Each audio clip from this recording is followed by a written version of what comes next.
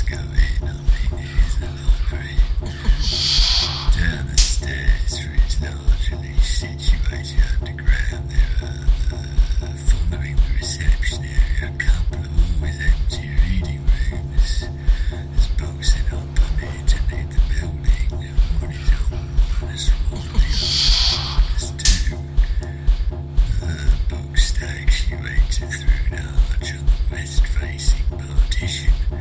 When you're through the arch, there's a wall to the left, which, once you've begun making your way down, the wall of windows that goes off at 90 degrees to that brick monolith. Even before venturing through the stacks, it can seem like the last truly solid landmark.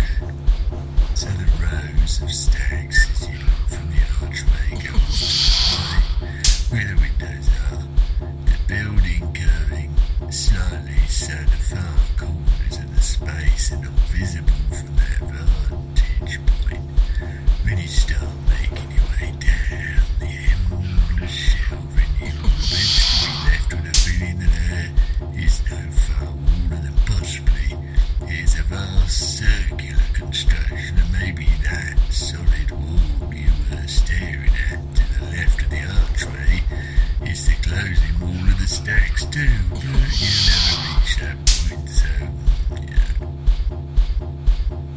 turning into the actual stacks, after some time you realise they curve too, though they almost weave and wend in such a way concern takes over.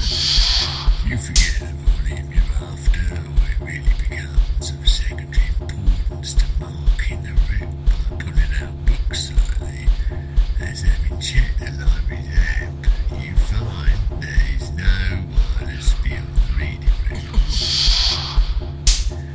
After your sandwiches and snack bars have been polished off and the last person you saw was 90 minutes ago, and now you understand that look of intense anxiety that was in their eyes, the light appears to shift.